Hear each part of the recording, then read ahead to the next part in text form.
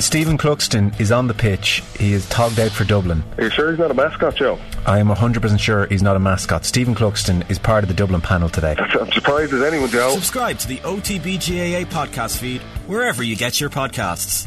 OTB AM with Gillette Labs. Get the ultimate shave or your money back. Neon Night Edition available now. I'm delighted to say Sarah Donovan has joined us in studio to talk to us about where we are with regards to the hurling season. We should start with Limerick, I suspect, in the news at the moment, front and back pages, but we'll skip to the back pages. Michael Burney was on last night saying that he hasn't known a team in sport to react to adversity like this Limerick side. Maybe the Irish rugby team, but anyway, they're pretty good at like absorbing what it is. It feels almost like it's kind of by design, that they're happy to watch what you're doing.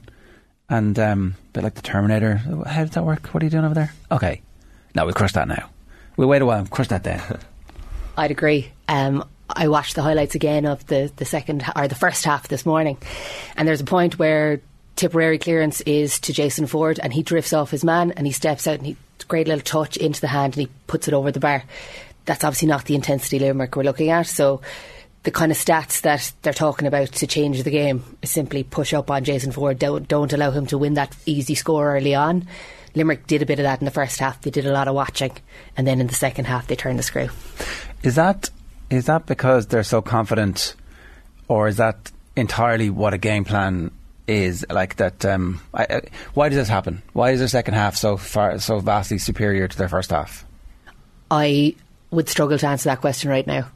I don't understand. I suppose I think they probably waited to see what Tipperary brought, and what Tipperary brought was enough for 40 minutes, and then they just decided to add a layer, right? And now I'm going to say this: the likes of Cian Lynch is benefiting from the work that the likes of Colin Coughlin is doing, right? Because two different scores came from Colin Coughlin breaking lines, doing really, really heavy work.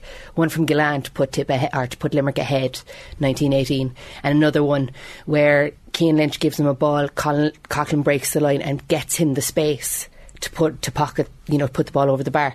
So they're kind of benefiting in the second half from real workhorses putting the players who are the quality players or the shooters into the best positions. When you pick out the Cian Lynches of the Limerick team, is Kilkenny's attitude, okay, man mark Cian Lynch, keep the ball out of his hand, or is that a dangerous manoeuvre against Limerick because they have so many good players across the pitch? Focusing on a few of them specifically could lead to problems elsewhere. No, well, look, when Limerick were getting their scores the last day, Tom Morrissey got a couple of scores, Cathal O'Neill got a great score early on.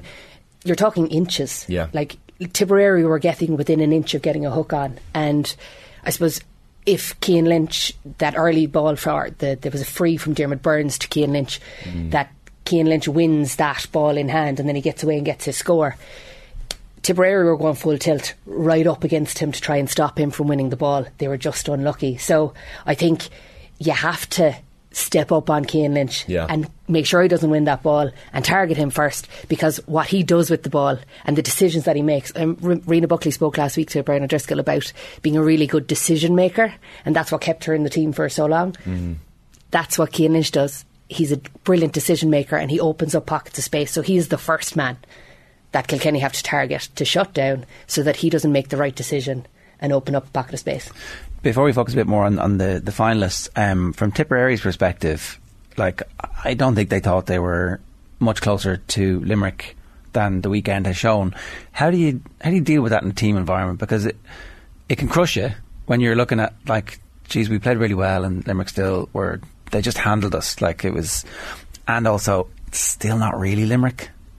Like the subs, the bench, the players they have to call on. If we were to say face them again in a Munster final, obviously Tipperary would have come through some storms to get there and they'd be feeling a bit better about themselves. I'd be really excited if I was Tipperary. Right. The likes of Garrett O'Connor, right? First half, catches a massive ball out of the sky under massive pressure, gets some great scores. So he knows that he has 40 minutes against Limerick and that's enough to keep them ahead in a game, a high pressure game. He goes into training for the next 6-8 weeks and he says, I'm going to go full tilt for the next 6 to 8 weeks to see, can I get 60 minutes? If you know you've 40 minutes and you've banked 40 minutes, 6 or 8 weeks will get you that extra 20-25 minutes. So there's enough for them to build on. I'd be very positive if I was Tipperary coming out of that game. Hugely positive. Even though when Limerick put the afterburners on, you never felt any doubt about the outcome. Not an issue for me when the summer, the change at the ground, the possible injuries that could come into play. There's so many things that come into play in the middle of championship. If you look at the way Waterford fell apart last year, and their league form suggested that they were going to be incredibly strong. For Tipperary's point of view, if you can go 40 minutes with Limerick and you've 8 weeks to find another 30 minutes, why not? I'd be very, very excited. I almost feel that in championship, one of the only ways that Limerick, I can foresee Limerick losing a big game is if they have 13 or 14 players on the pitch. Like, is that discipline? We saw it with Will O'Donoghue striking back with a hurley at the weekend. Like, is that a possible concern or area of concern for John Kiley? There's been pockets of indiscipline all through the league from Limerick, and players are allowed to react, that's no question, but they're overreacting. You know, that's the thing that needs to be cut down. You're allowed to react. I'm allowed to give you a nudge. They can't be saints. If you're getting a tug, of course you're going to react, but don't react with such aggression that the man is nearly dead in the ground.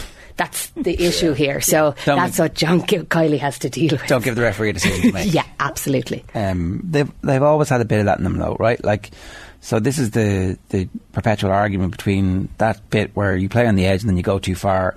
If it blows up over the course of the Munster Championship and they arrive in the All-Ireland Series with a couple of major suspensions hanging over them, that'd be a disaster. But it doesn't feel like... It always feels like there's a reason for it, that they're not at full tilt, and they're a little bit narky about the fact that they're not fully fit and that they've been caught by what they would see as an inferior team or an inferior opponent who is somehow managing to drag them into a 50-50 battle when they know that actually in their heart of hearts that it should be a 75-25 because they're the kings and they're the big dogs. And what was interesting on Saturday night was John Kiley's decision. If you remember, Barry Murphy gets injured. He's a collision with his own player. He goes off. Garrett Haggerty comes on. Now, Garrett Haggerty last year suffered from the overreaction, we'll say. And if I was any manager at that point other than John Kiley, I'd have said, leave Garrett Haggerty on now. Barry Murphy's done enough. John Kiley calls Garrett Haggerty back in, puts Barry Murphy back onto the field. And Garrett Haggerty's coming off, scratching his head, going, actually, I wasn't ready to come off here. So those bigger players, I suppose, are realising Barry Murphy came back on, won a free immediately in his defence, and then obviously they went, they got a score out of it. John Kiley now has the opportunity to show these bigger players, listen, I'm building this team kind of parallel to your brilliance. Yeah. I'm building other players who are able to do the same job. Yeah, and like they are all thinking about at 5 in a row and matching the dubs. Like, of course they are. But and if there's a slight hint that you're going to be the one who is the sacrificial lamb along the way, even though you're the most storied of the players, and like they're looking around and going, some players who are pretty good are no longer in the change room, that must create an environment where it gets cutthroat in the best possible way for keeping your place, which obviously continues to drive the standards. They're in that sweet spot that the Dubs had for a period of time. Absolutely, and look, we're looking at the under-20s are playing tonight, right? Limerick are out against Clare. Adam English is playing midfield. Shane O'Brien's playing corner forward. They shoot the lights out tonight, and all of a sudden they're going into training Thursday night, cock of the walk, and these older guys are going, God, it's just that freshness. Cathal O'Neill's point in the first half against Tip was exceptional. I think this Tip team, and I'm delighted to say that you can watch them from every angle. They are just stunning to watch. Declan Hannon makes a decision in the second half on Saturday night. The camera pans away and we get to see him make a choice between an underhand pass and an overhand pass, because the overhand pass is slicker, and he does that in the space of half a second. And there's so much about Limerick that you just want to write down. There's 20 different things in the second half that I loved that I hadn't seen before. Just their accuracy from distance as well. Yeah, now the decision making the first half was off because obviously Dermot Burns took a couple of shots that were wayward, that went wide. I think it was 12 out of 24. Michael Fernie was saying last night, Aaron Gillan's inside going, what kind of a ball was that? Yeah. There's a frustration there. Use O'Dowlig, use Gillan, use Peter Casey. Don't be taking your shot from 80 yards. There's that bit of, I suppose, inconsistency that they need to iron out. Is that a league thing where you're allowed to do that in the league and you're finding your range so that come summertime that that gets to 70-75% accuracy and suddenly they're scoring 30 points? Well, look, you make a mistake and then I'd hammer you Tuesday night in the dressing room about it. I'd show the video and I'd say, where was the ball? Where was the ocean of space? It wasn't where you put it. Of those two defeated teams the weekend, Tip and Cork, who are you feeling more optimistic about when it comes to Championship? I know I'm asking a Cork woman this question, but I hope to not talk about Cork this week.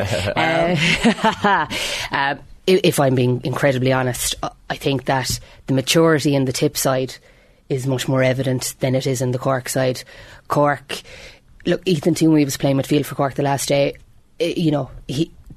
Conor Fogarty and Alan Murphy did very well for Kilkenny in that midfield. I thought the Cork team looked quite young. They looked quite like Dublin. In the league, they had that, I suppose, freshness about them that isn't necessarily a good thing. The maturity is in Tip, and I think Tip will be much more confident coming into the Munster Championship than Cork will. Pal74 makes the point. Limerick had no bookings in the Munster final, All-Ireland semi-final or final last year when the pressure was at its most. They were disciplined. I think that was kind of... John Keenan didn't see a game for the rest of the season after the Munster final because it was so frenetic and wild. So you can't read too much into that. You can't read too much into the bookings. I do remember talking to Grode Hegarty about the sendings off though, and there was a sense that they don't feel fully right, but when they do feel fully right, they're much more controlled. Because I think they're so surgical that they will take whatever you have to give them, and they'll be like, okay, grand, that all you got?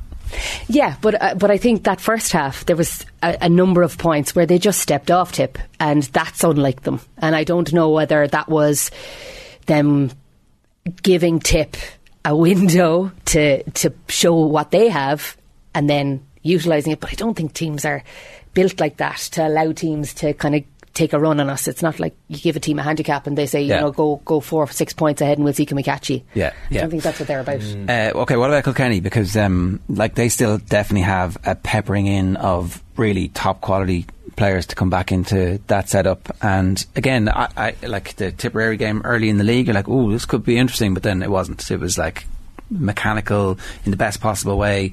We are still Kilkenny. It looks like there's been a continuation of the Cody era values and application and everything that you would have expected. There's been no drop in that, and maybe they're even better. I was negative about them against Tipperary. I just didn't like what they were trying to do that day. They looked a more qualified team to play the short passing game against Cork, so they've certainly worked on that in the last 6 weeks. TJ Reid, finished up the end of January with Ballyhale in flying form. He's now had 7 weeks off. It feels like an age since he's been out of the team, but it's only been 7 weeks since we have seen him play, so you're expecting him to come back into the setup. He will be needed. I think he will cause Declan Hannon more hassle than Noel McGrath caused Declan Hannon, on Saturday night. Adrian Mullen back in the setup. Kilkenny had a spread of scores the last day, but Cork's indiscipline allowed Billy Drennan to get 113. I mean, is he taking the freeze when TJ comes back? Has to. Didn't miss one. Has to, because TJ is so good. TJ takes them, you're saying? No, I think Billy has to stay on them. TJ's game can be played in any one of the 6 forward positions. I think for the league, for what Billy Drennan has scored in the league, 152. Yeah. You can't take him off these frees in a crunch period, especially with the fact that TJ is older. He carries injuries. In Championship, if he gets a hamstring injury and Billy has to go back on the frees, is it not good that Billy has banked that league final, has had that pressure, scored, put them through? And yeah, it's interesting, right? Because obviously TJ has been doing it for so long. It feels like some games where he'll win his own frees and he'll score from frees, and it's like, oh, he didn't score from play. Like he won 4 of those frees and he scored himself. The stats don't always tell the full story. So he'll probably want to go back on them as I'm getting my eye in here. I don't think that would be an issue for TJ. I just think for the league final, if there's a throw up between the two, it has to be Drennan. It has to be Drennan. It's quite encouraging how Derek Ling has actually changed things. Like Hugh Lawler's gone from 3 to 6, Padraig Walsh from 11 to corner back, which is he's entrepreneuring things. He's trying things out, Derek Ling. He had to change Paddy things. Deegan up to 10. I think he's looking at, and again it comes back to the best decision makers. So they're looking to play the short ball out from the back. They're looking for lads who are composed on the ball. Richie Reid has to come back into that setup. I was in Croke Park before Christmas watching Richie Reid at 6. His distribution in both the Leinster final and the All-Ireland Club final, exceptional. Players who are playing out of the back now have to be controlled on the ball. That's where Cork, I suppose, showed a lack of maturity the last day. They weren't able to find their forwards. I think Brian Roach gave one razor pass to Shane Kingston, which was a great score, but the quality wasn't there for Cork last Sunday, and they weren't getting enough shots off. And that's the other thing. Sometimes when you're not in a game and you're struggling to get into a game, you just need to get a shot off. It doesn't have to be a score, but you have to build momentum, push up the field, and Cork weren't doing that. Somebody good is not going to get out of the Munster Championship. Agree. Could be Cork, because if you're looking at it, Brian Lohan is in with Clare for the last 4 years. He knows that Clare team inside out. Waterford, to be honest, I don't think Waterford are going to be able to marry everything that they tried to do in the league and present themselves in the Munster Championship as a viable unit. So I would say it'll be one of Cork or Clare who will struggle to get out of the league with Limerick and Tip. Right. It's going to be interesting anyway. I know, but you know what I want? I want Joe Canning to come back in just like Stephen Cluxton, because the footballers have wiped our eye, and I've decided the only man to save hurling is Joe Canning. Right, you're calling for that now because he's doing a press call for the Sunday game, so it'd need to be something very, very important to get him back. But wouldn't it be ideal? He's had a nice time, you know. He's been on the couch at the Sunday game. Well, he's been travelling the world. Yeah, absolutely. And look, playing a lot of golf, keeping the eye in. But wouldn't that, let's be having you, Joe, save the hurling season if Joe was parachuted back into the Galway team for the season? And Stephen Cluxton, who are you? We keep mentioning that we're going to talk about this, but we haven't talked about it that much. The next month is basically football wall to wall. The Munster Hurling Championship is going to be swamped in terms of coverage, and now I don't know about drama or importance, because almost none of the football will matter really, apart from who's going to be in the Tailteann Cup or who isn't, until we get to the group stages. And even then, the group stages are, you know, one of the 4 teams in the groups are going to go out, and the other 3 are still going to be alive at the end of it. So, but it's going to be a very interesting GAA season. I think the GAA are missing a trick with the 2 under-20 games that are on tonight. I love watching the under-20s hurling. That used to be played, the under-21 hurling used to be played in the summertime. Well, I remember the final was played in September, because we played as a double header with the under-21 hurlers to, say, 9th of September 2005. And it was a great time of year for those competitions. And maybe there was a window in April where that break, like Cork aren't playing until the 30th of April, there was possibly a window where the under-20s competition could have been played and highlighted and gone up against the football, because I'd have gone and watched the hurling over the football, but that's just a bias there. There you go. Sarah, good stuff. Thanks a million for that. OTB AM with Gillette Labs. Get the ultimate shave or your money back. Neon Night Edition available now.